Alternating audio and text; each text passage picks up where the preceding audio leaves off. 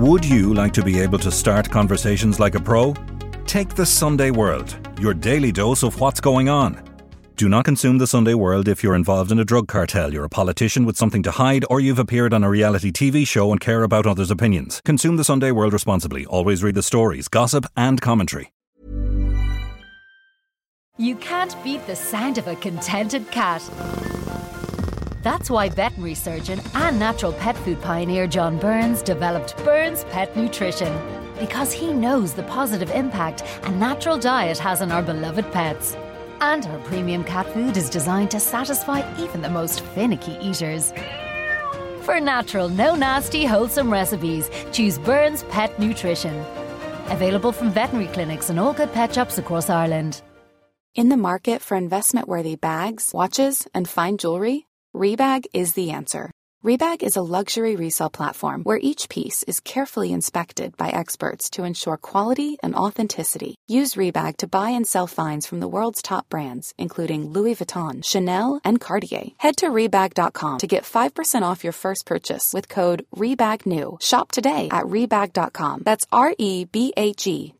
And use promo code REBAGNEW for 5% off your first purchase. Psychopaths get incredibly bored. They have no reward structure. We have a reward structure when our child gives us a hug or a partner, puts their arm around us or says they love us. To a psychopath, that means nothing. To them, it's money, sex, and power. It's how measures of the control they have over other people. And it was psychological, literally psychological torture. It was horrendous. I'm Nicola Tallant, and you're listening to Crime World, a podcast about criminals, drugs and the sins of the underworld in Ireland and across the globe. She thought she had met the perfect man online, and when she married Will Jordan, she believed that all her dreams had come true. But for Mary Turner Thompson, there was no fairy tale, and a phone call from her husband's other wife ended her life as she knew it and set her on a brutal journey of discovery which unmasked Jordan as a bigamist, a con man and a sex offender.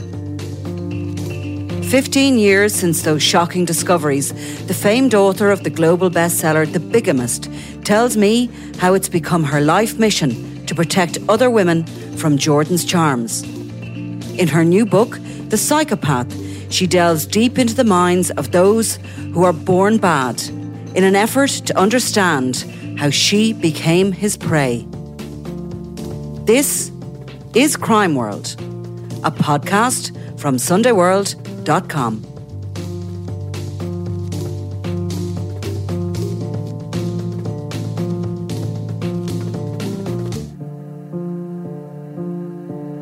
I wanted you to tell me what's the difference between psychopaths and sociopaths, because we sort of misuse those words. And I actually do most of my work around organised crime, and I do come across quite a few what I would call psychopaths or sociopaths, and I sort of, don't really sometimes know what the difference is between them.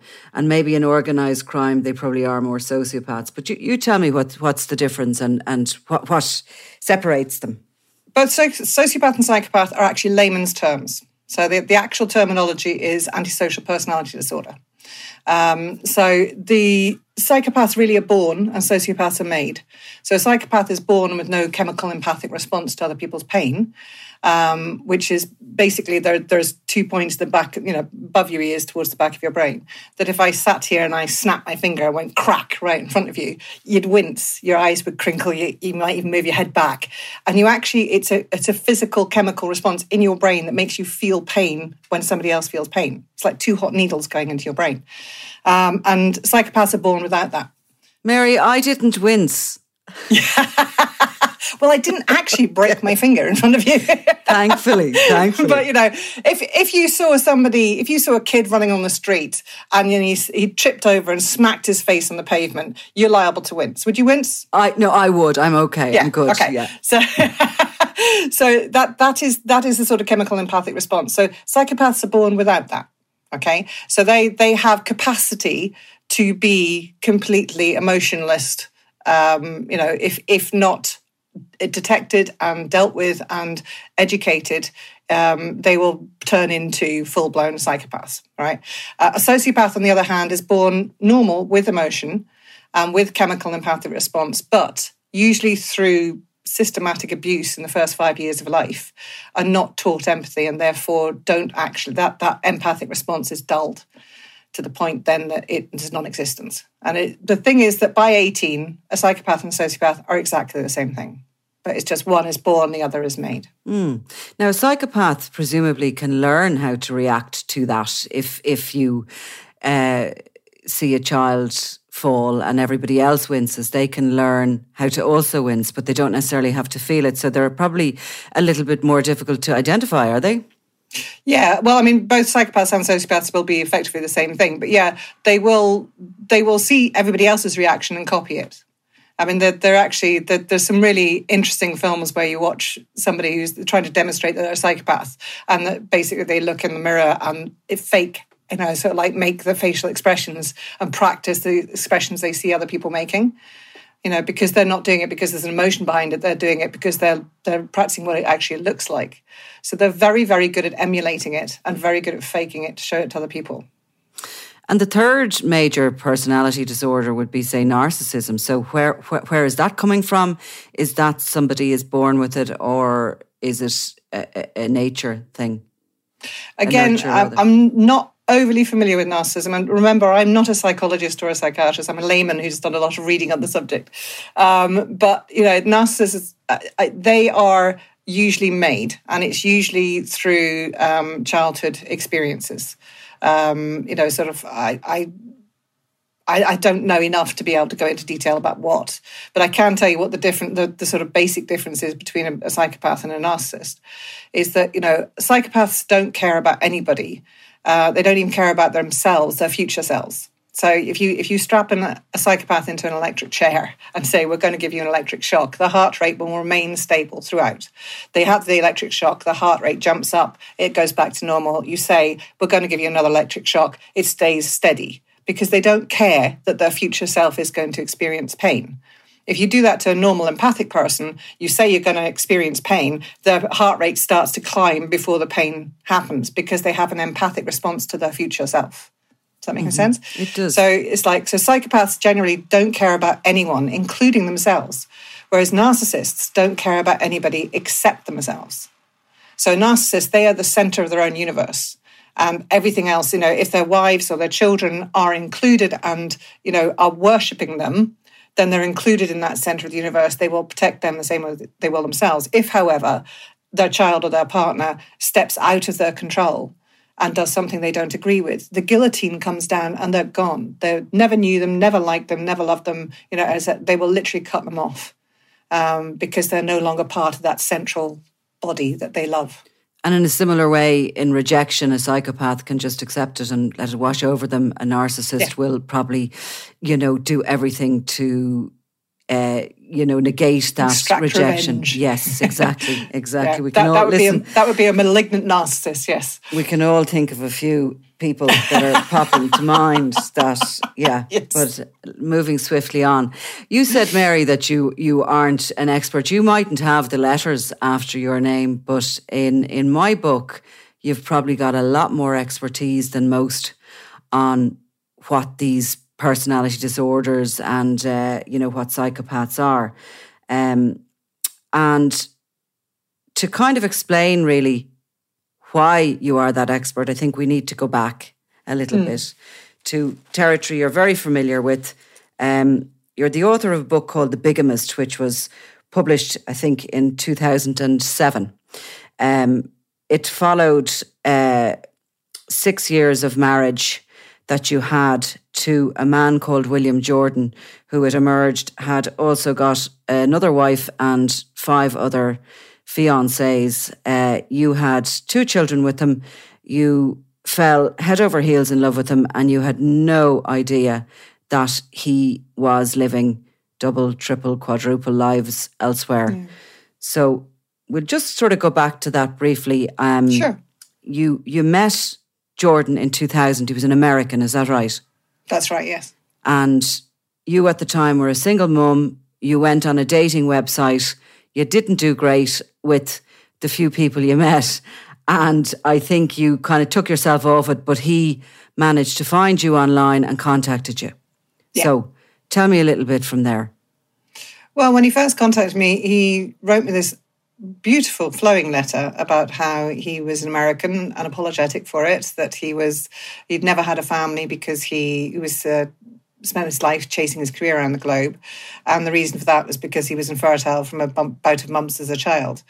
So the fact that I already had a 1-year-old daughter was really, that was a plus. He was calm, interesting, humble, intelligent, articulate. He'd read all the books I'd read. He liked the same sort of movies. He had the same sort of philosophy. We talked for about 2 weeks online, and then we met in person. And as soon as we met, there was sparks. There was, it was a click. I think that's the best way of describing it. It's not so much spark, it's click. And it just, everything seemed right. Everything sort of just fit. And he was incredibly romantic and sent me a dozen red roses to my work, sent me letters, sent me texts. He literally ticked every box that you want. You see in all the rom-coms, this was, the one, this was the soulmate. He just seemed to be absolutely perfect. And obviously he was understanding about your, I presume your priority was with your 1-year-old child, I think, at the time. So he was able to stand back a little bit and let you have that time with your child and all that.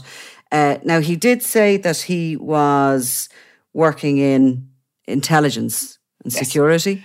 Yeah. Always a red flag for me, Mary, I have to say, but I'm older than you were then. The red flag number one. I know, it's always so funny with the headlines. It's like people think he came home and had said, "Hey, baby, I'm a spy."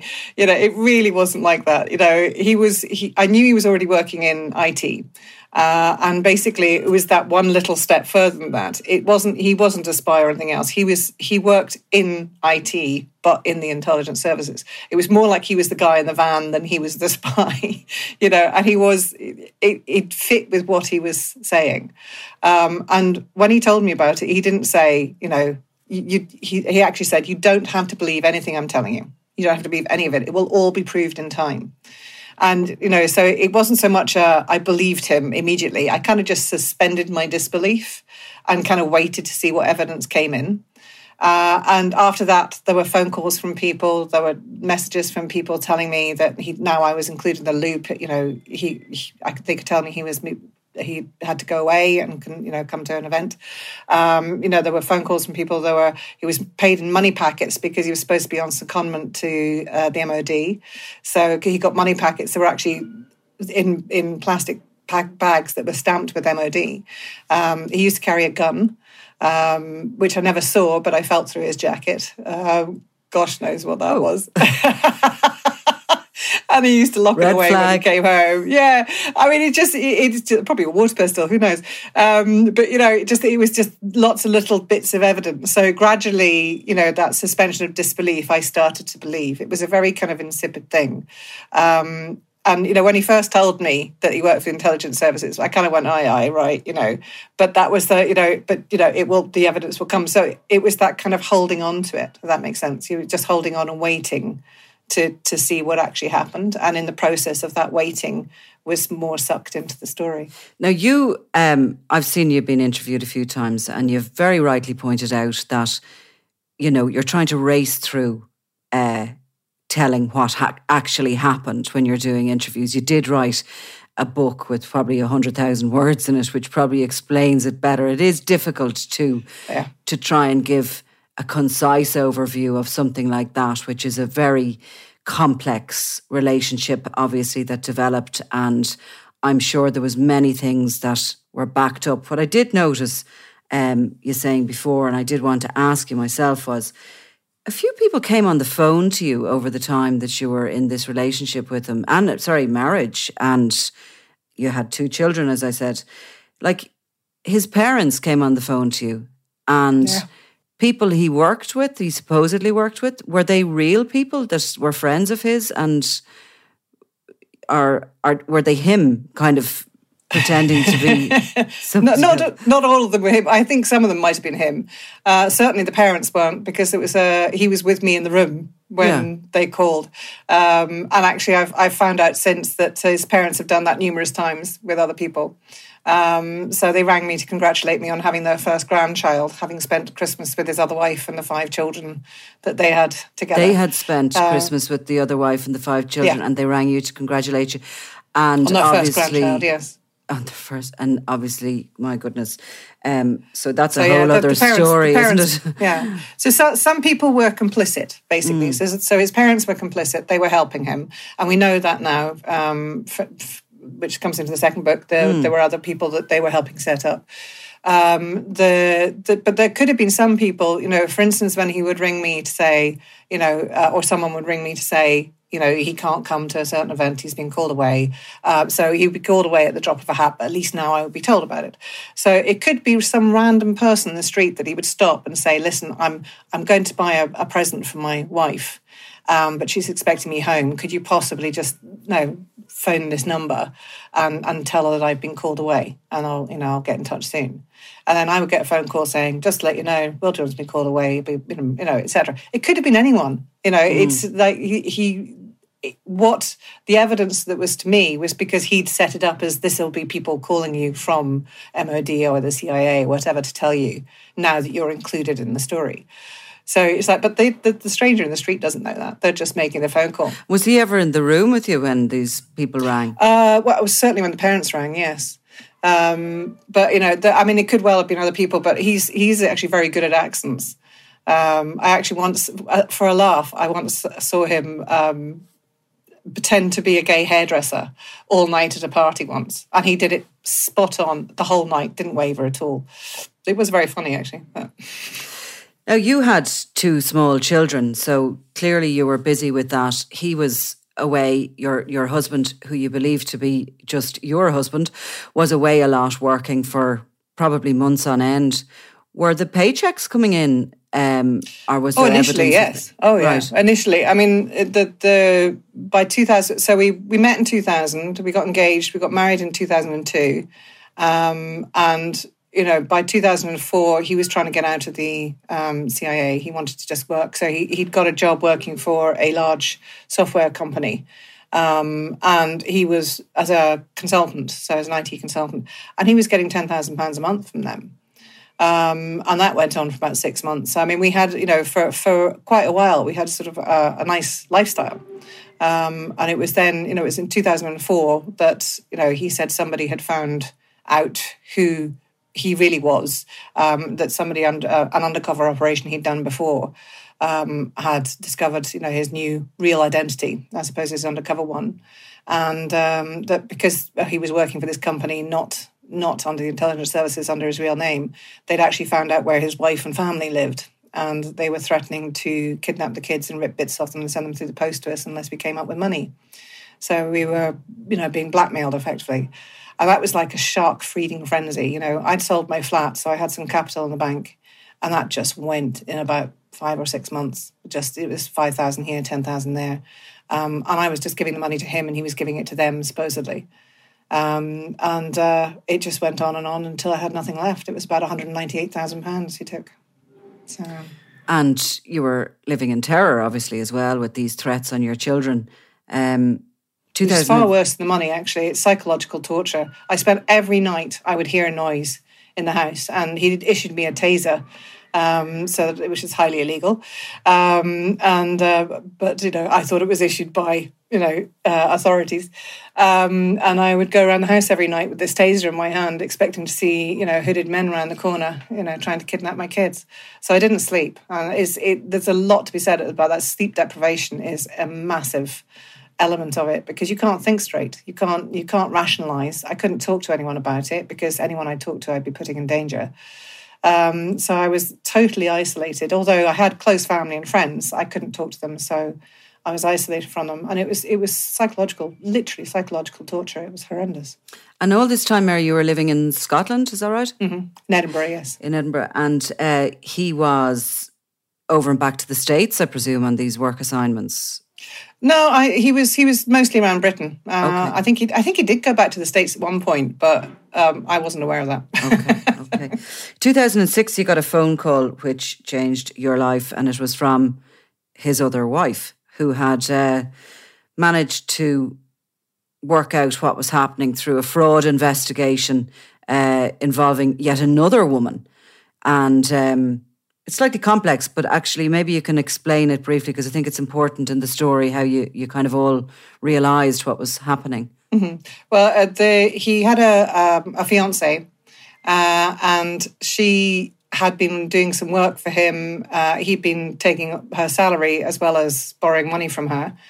And he'd asked her if she could pay for his car repair. So she finally noticed that there was more money going missing on her credit card than she had anticipated, and realised it was him doing it.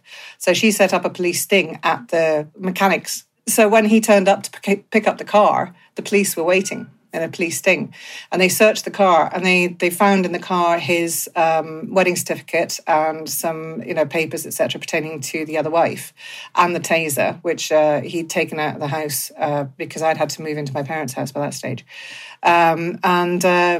So they rang me, because I was the owner of the car, and said, "Where's your car?" And I said, "My husband's driving it." So the police charged him with bigamy and with fraud and with firearms because of the taser. Also it turned out when they did a search that he was a convicted paedophile. And so they charged him with not registering his address, and with the Sex Offenders Act as well. And the paedophilia conviction was back in the States, was it? No, that was in the UK in 1997. So because it was 2006 at the time, he'd had to register his address for 10 years. And he hadn't decided to comply with that legal nicety. It goes without saying that the shock must have been absolutely horrendous, and I'm sure it took you quite some time to dust yourself down, and you're left with 2 young children. You've realised you've been... Three young... My 1-year-old daughter had 2 to him as well. So there was 7, 4 and 1 at the time. 3 children. You'd lost your home because you had sold up, and you had debts as well because you'd run up some credit card debt. And I'm sure you felt a bit silly as well that you had fallen for it. Look, there's just no doubt about that. But when you did dust yourself down, I think that you really sort of became empowered, because even in the victim impact statement for the court case, you managed to, through your victim impact statement and through the investigations you'd done into his background, you managed to get him a very severe sentence for that particular crime. Yeah.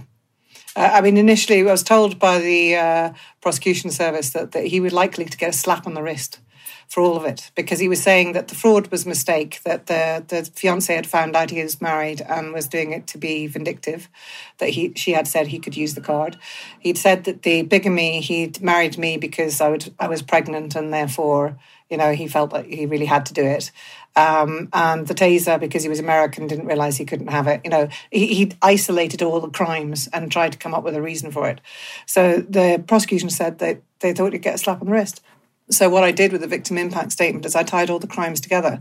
By the time it was about 6 months later, and by that time I'd done a lot of research and found some other victims as well. So I was able to say, I think this man is a psychopath, and this is the reasons why. And he's been doing this for many, many years. So don't let him off with a slap on the wrist. Yeah, and his excuses didn't curry favour at that point, because you were able to show that he had a history of this and he'd done it to a lot of women. Probably that victim impact statement is what set you on your path. You wrote your book, The Bigamist, which was an enormous success. And you went public with your story.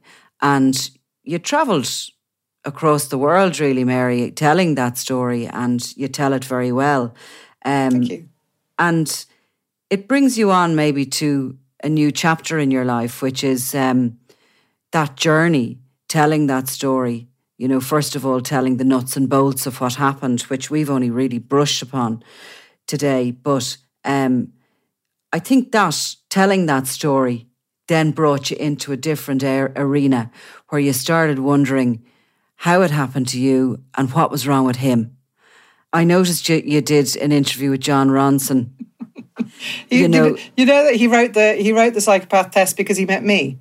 Because he met you. Oh. Yeah, he's very kindly. If you Google my name and his together, you'll see that sort of in interviews he's actually said the reason I wrote the psychopath test is because I met Mary Turner Thompson. And anybody who hasn't read it should, even though we're not here today to promote. Thoroughly recommend it. Yes, it's a great book. But and it took you to you started really to do what you call your layman study of psychopaths. And you started with sort of being interviewed by various people because you were so open about your story and so articulate about your story. People started interviewing you, and then you started realising that you had something to learn too. You stumbled upon the famous psychopath test by Dr. Robert O'Hare, which is still used today. It's been around a long time. Was that a bit of an eye-opener for you? And maybe tell us a little bit about that for anyone who doesn't know. Oh, yes. It's Dr. Robert Hare. He's, it's a 20-point psychopath checklist, and it's used in psychiatric facilities, particularly criminal psychiatric facilities, to ascertain whether somebody is a psychopath. So the questions are, there's 20 questions, and they're just statements. And you score it either 0, 1 or 2. So 0 is not at all. So one of the statements, for instance, is pathological lying. So you'd sort of say, does this person pathologically lie? 0, not at all. 1, maybe a little bit. And 2, definitely. So there's things like grandiose sense of self-worth, pathological lying, criminal versatility, many marital relationships, sexual promiscuity, juvenile delinquency. There's just that kind of list. And I actually sort of went through this as a layman with what I now knew about Will Jordan. And actually, all the way through, it was quite easy to say 2, 2, 2, 2, 2. And he actually scores 40 out of 40, in my opinion. Actually, it was, but it has to be administered by a psychologist. And actually, it has been used. My book, The Bigamist, has been used in studies in the USA, in psychology studies particularly. And the psychologists who have ever looked at Will Jordan have all agreed with me that he would score 40 out of 40. So he is one of the most prolific psychopaths that there can be. All the while you were learning about him and probably learning about yourself as his victim. He was released from prison in 2009. He went straight to the US, where you kind of followed after him, didn't you? You alerted them. You alerted the authorities there. I bet you're sorry he ever met you. I tried to, yeah. The trouble is, because he's a convicted paedophile and a sex offender, the American authorities have this rule called Megan's Law. And it means that anybody who's been convicted of a sexual offence has to register online as a sex offender so that people in the neighbourhood can see if there's a sex offender when they're moving into the neighbourhood, etc. And when I contacted the New Jersey police and said, look, just to let you know that he's there, he should be on the register, they actually said, no, because it's only American offenders, not British ones. Actually turned out that they were incorrect because the law had changed in 2008 before he was deported, saying that sex offenders from Britain, Australia and Canada should also be included if they moved into the States. So he slipped through this little crack. And we're still, to this day, trying to get him on Megan's Law register because he actively targets single mothers.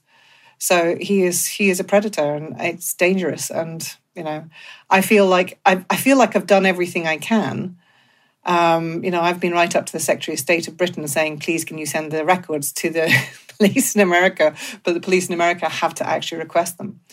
So there's really not much else we can do. But I have to feel like I've done everything I can to protect future victims, so that when people do come forward, and they do regularly come forward and say, I've just found out I'm a victim of the same man, we can hold our heads up and say, look, we've tried everything we can to make sure that we stop this guy from hurting people, but there's only so much we can do. He immediately got back to exactly what he does, and shortly after his release, he had focused in on, I think, a single mother again, and she had got pregnant, was expecting his child before she realised who she was dealing with. He then moved to Mexico, where another woman fell victim to him. And, all the while you were sort of doing your interviews, informing the people with the letters after their names, of your own experience, which was helping them with their studies. And all the while, these victims were coming forward to you kind of nearly on an annual basis, really. Yeah. I mean, there was 4 in the first year. And you can imagine that it's not everybody, when they find out who he is, will be in touch with me. So it won't be, this will be the kind of tip of the iceberg, the ones that just really need to reach out for support. So there were 4 in the first year, and then there was nothing for 3 years. It just, he went absolutely silent, and he started using pseudonyms.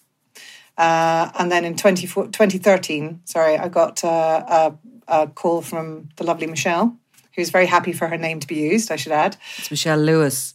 Yes, and she and I sort of have become, since then, the kind of 2 pillars across the Atlantic. And, she is very like me, very happy to talk out, very happy to talk on interview. She's actually writing her own book as well. But she's just been incredible, and an incredible support as well. But she got him arrested. We set her up with hidden cameras, and she actually filmed him and recorded him telling, all the stories, which we've actually managed to, in my book, I've managed to actually analyse the language and stuff that he uses and the techniques he uses as well, which is really brilliant to be able to do that. I was reading that with interest in your book, The Psychopath, it is being released at the moment, that book, the second book, and I think The Bigamist is being re-released as well at the same time, so anybody interested can... so they're both available now, yeah. And they kind of go hand in hand. I think you probably wouldn't be reading one without the other, I have to say, or certainly it makes it more of a, it's a much more in-depth look into the story and into him. I think the idea is that you can read either or both, and you can read them in either order, but I think the better way to do it is The Bigamist first and then The Psychopath. I think that sort of gives you a bit more... You're getting the facts and then the in-depth study into it. So... how do you know he's a psychopath and not a sociopath? Because of the childhood, because of the things that I found out about him as a child. Certainly, he had a sister and an adopted sister who don't seem to have the same condition. Generally a sociopath is, because it's abuse for the first 5 years. If you've got parents that are abusive to one child, they're usually abusive to the others as well. So it's, that's more likely. I do think his parents are, possibly that his father was a psychopath and his mother was an apath. Which is why they're kind of complicit and quite happy to help him set up people. So tell me a little bit about his background, his childhood and that, and his early life. I don't know a lot about it, to be honest. I know that when he was 10, he was accused of molesting a girl a year or two younger than him, sexually molesting, and the girl wasn't believed. He was seemed to be the innocent party, but with hindsight, looking back now, it seems likely that was true. He tended to keep himself to himself. We know that he had his first girlfriend around about 13, and he was with her for a few years. That he seemed like a relatively normal kid, but with very few friends and a little bit kind of standoffish, I guess. But that's about all we know. We'd love to know more, actually. So if anybody knew him as a kid, we'd love him to come forward. And what about school and college and that? He didn't do college. He went to jail in 2000. No, he went to jail when he was 18 for check fraud. When he came out, he took his girlfriend up to Canada. They did some work up in Canada. He then got arrested again for, I think it was impersonating a police officer and carrying throwing stars. So he did time up there. She was already pregnant, so she went back down to New Jersey. I think she was actually deported back to New Jersey. And when she didn't see him again for 5 years, when her son was 5 years old. By which time he was married to an older lady and having an affair with the woman who became his wife in the UK. There's sort of like, we have this kind of patchwork of knowledge from the different victims. So there's gaps in the years that we know of. But I have no doubt that those gaps will be filled. As people find out about it, they sort of contact me and say, "Gosh, I knew this guy. I used to live on their street. I used to know their whole family. They seemed, quite nice. So you're sort of you're making a jigsaw, really, Mary, all the time with the bits of information. How many years was he in the UK before he targeted you, which is what he did? Well, he arrived in the UK around about, I think it was 1992. And I met him in 2000. And in the meantime, he went to jail for 7 months of a 15-month sentence for the sex offences against a girl under the age of 13. So he's nearly a decade in the UK before he targeted you. Like, hindsight's a great thing and everything, and I'm sure you don't recognise, isn't it? My God, if you could bottle it. I mean, I'm sure you don't hardly recognise the person that fell in love with him and, I do. It's like, you said something earlier about, you must have felt foolish, or you must have felt silly, I think you said. And I think the thing is, I looked at it and sort of like, I didn't feel silly or foolish or anything else. I think the first thing I felt was relief, but the fact that actually all these shadowy people that were after me and my children didn't exist. So that was the first sort of major thing. The second one was that, I do have a little bit of kind of sort of looking back at and feeling, that I was naive. I was uneducated in the sense that I didn't think people like this existed.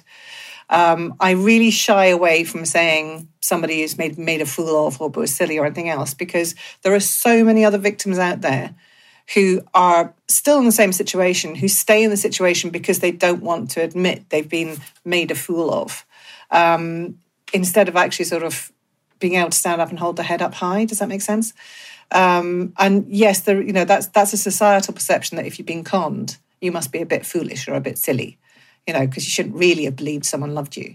You shouldn't really have believed someone, and it is just, I do understand that, you do feel like you've been made a fool of, but it's just that kind of language and that terminology.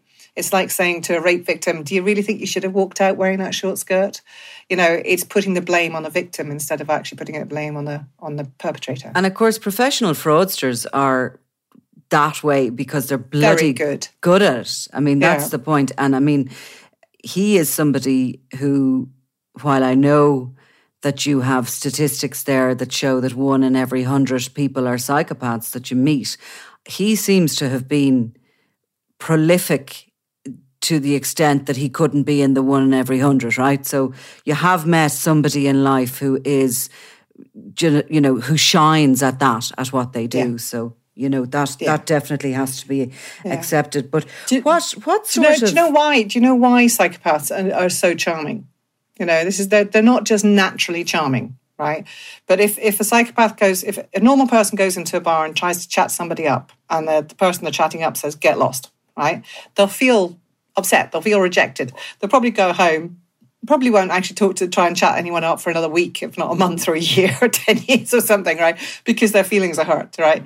And it takes a lot of guts to actually build up the courage to go up to somebody and say, hey, I like you, Whereas a psychopath will walk up to somebody and say, I like you, and they'll go, get lost. They'll immediately go to the next person because there's no emotional turmoil for them. There's no rejection, there's no hurt. So they can go through 100 people a night, and then the same the next night, and the same the next night. And over a period of time, they learn exactly how to approach every individual type of person. They're gathering that information all the time. They're unencumbered by the emotions that stop them from looking from their own point of view. They're always looking for those signals from other people. So they're chameleons. They're really good at approaching every single type of person, whether they're boisterous, whether they're happy, whether they're low, sad, quiet, etc. Sort of like, so that's why they become so charming. It's because they're actually practiced at it. And from a dating website point of view, presumably you have to put up, I know they've changed since the year 2000, but you do have to put up, presumably, elements about yourself, what you like doing, what sort of a personality you are, and they will garner a huge amount of information about you from that, and then they will manipulate themselves to be probably an ideal partner or somebody who ticks your boxes. Yep, exactly that. Exactly. I must have met one somewhere along the line, did I? Oh, I think you might have. So just going back to the things psychopaths do that, make them stand out from a regular person. And your book, The Psychopath, is all about this and the sort of things to look out for and the sort of things that were used against you. And you discuss how you felt at the particular time. But some of the things they do is they'll groom victims. They will love bomb people. And they'll use a thing called gaslighting, which sometimes nowadays comes up in criminal trials. We hear that word. So what is that, and how is that used maybe on yourself? It's actually came from a film called Gaslight in I think it was 1943. It came out, which is a film about a man who tries to make his wife think she's going insane.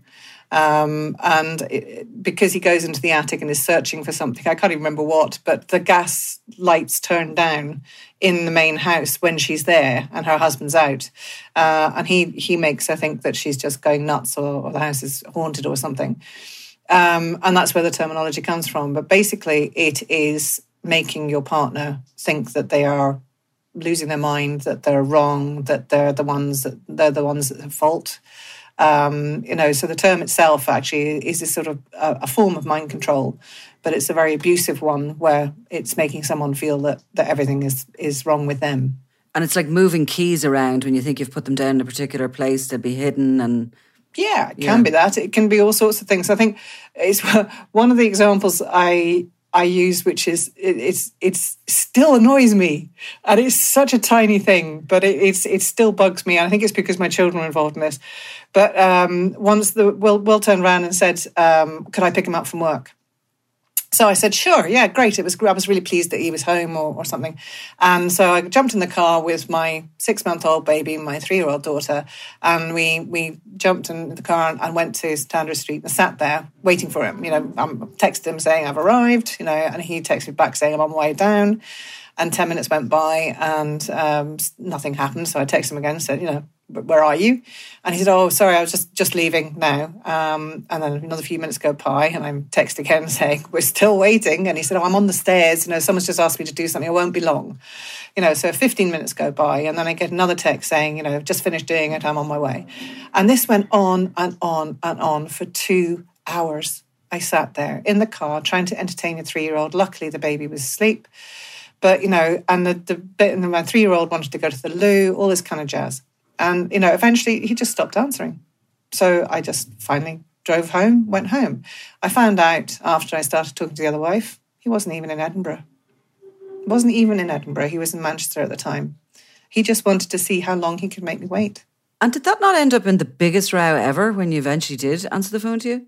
No, because the first of all, yes, I was furious and I was still texting and saying, where the heck are you?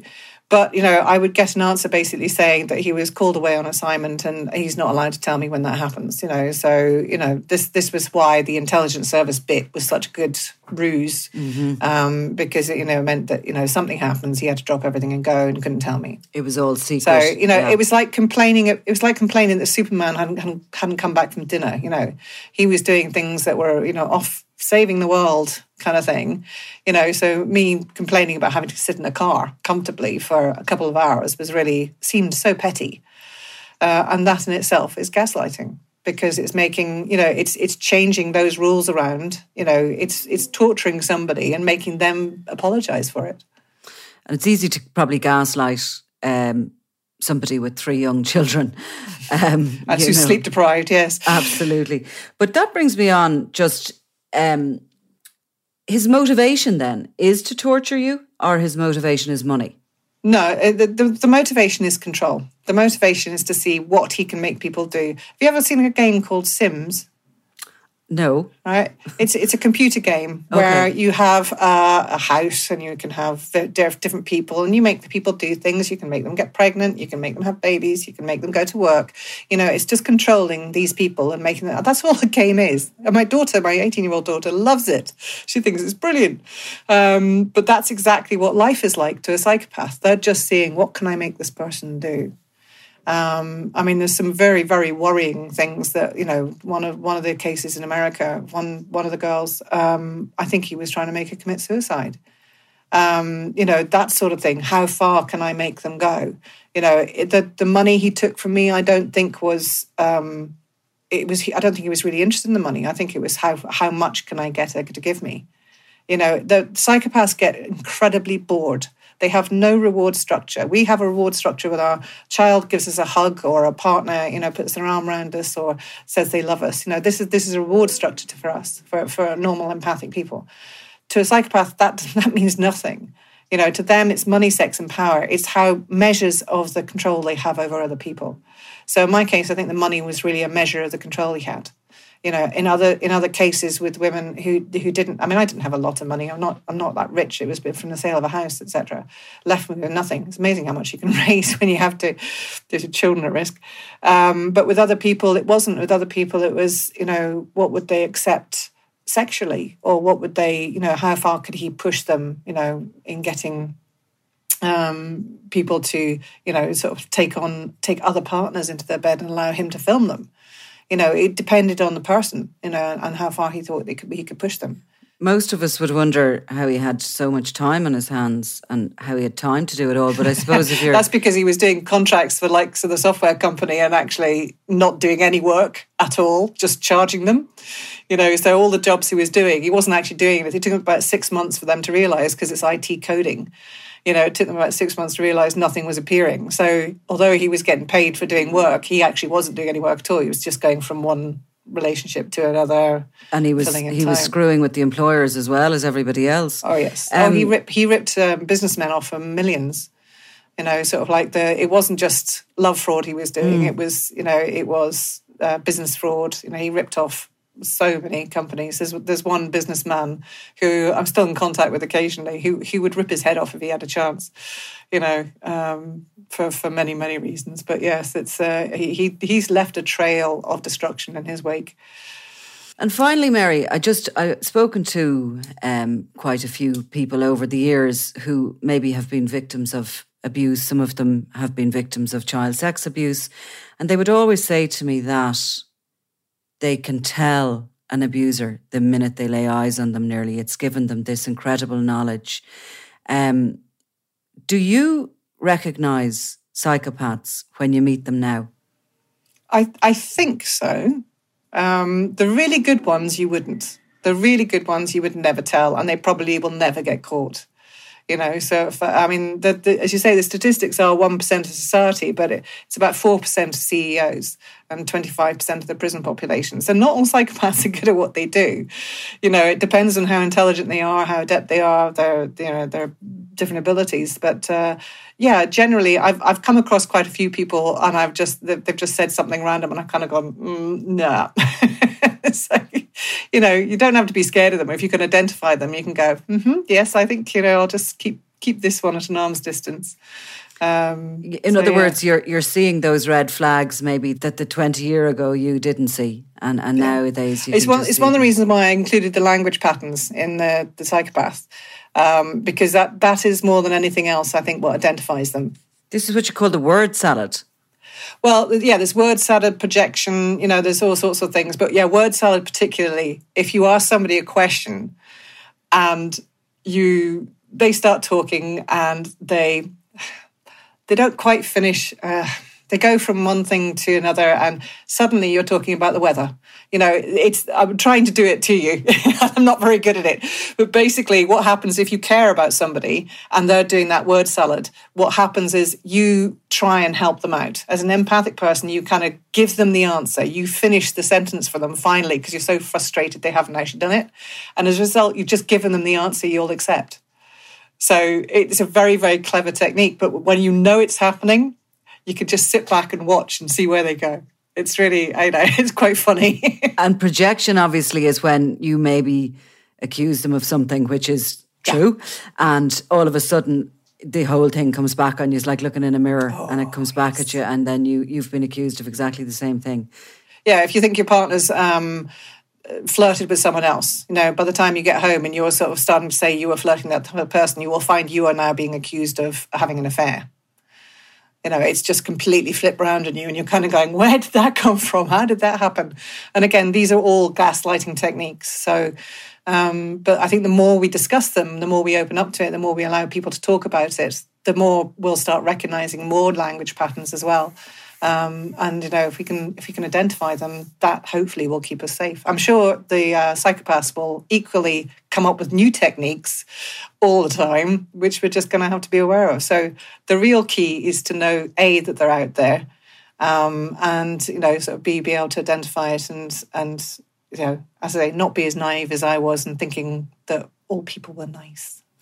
Cross the road, Mary. Cross the road. Mary Turner-Thompson, thank you very much. You're very welcome. Thank you so much for having me.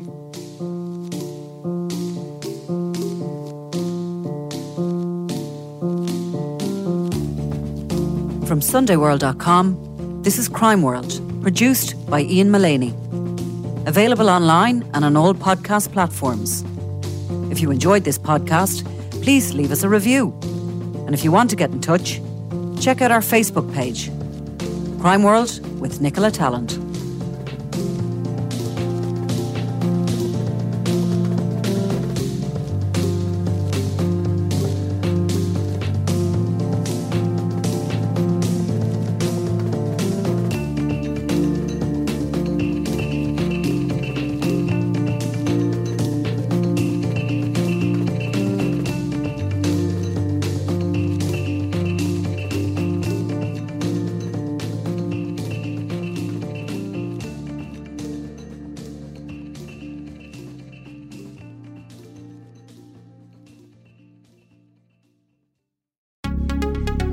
Would you like to be able to start conversations like a pro?